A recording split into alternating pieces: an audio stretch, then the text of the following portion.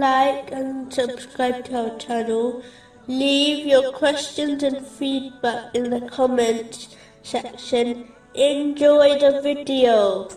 Moving on to chapter 26, verses 176 and 177. The companions of the thicket denied the messengers. When Shu'aib said to them, "Will you not fear Allah?" The aspects of fearing Allah, the Exalted, has already been discussed in detail in this podcast series, specifically in Ash-Shu'ara parts 10 to 19. But to sum up, fearing Allah, the Exalted, cannot be achieved without gaining and acting on knowledge, so that one can fulfill the commands of Allah, the Exalted, refrain from His prohibitions, and face destiny with patience, according to the traditions of the Holy Prophet Muhammad, peace and blessings be upon him.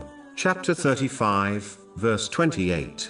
Only those fear Allah from among His servants who have knowledge. In a narration found in Jami Tirmizi, number 2451, the Holy Prophet Muhammad, peace and blessings be upon, advised that a Muslim cannot become pious until they avoid something which is not harmful to their religion, out of caution that it will lead to something which is harmful. Piety can be summed up to mean fulfilling the commands of Allah, the Exalted, refraining from His prohibitions, and being patient with destiny, according to the traditions of the Holy Prophet Muhammad, peace and blessings be upon him, and includes treating others how one desires to be treated by people. An aspect of piety is to avoid things which are doubtful, not just unlawful things. This is because doubtful things takes a Muslim one step closer to the unlawful, and the closer one is to the unlawful, the easier it is to fall into it.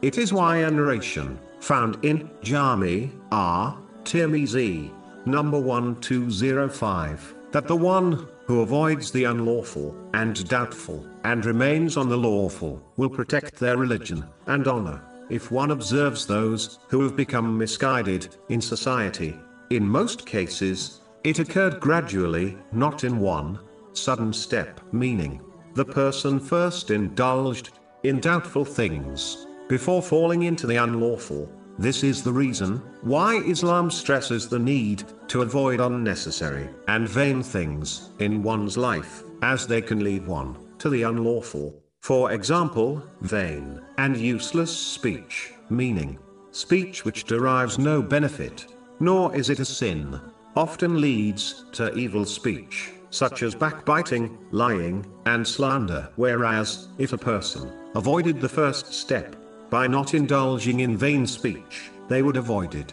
evil speech. This process can be applied to all things which are vain, unnecessary, and especially doubtful.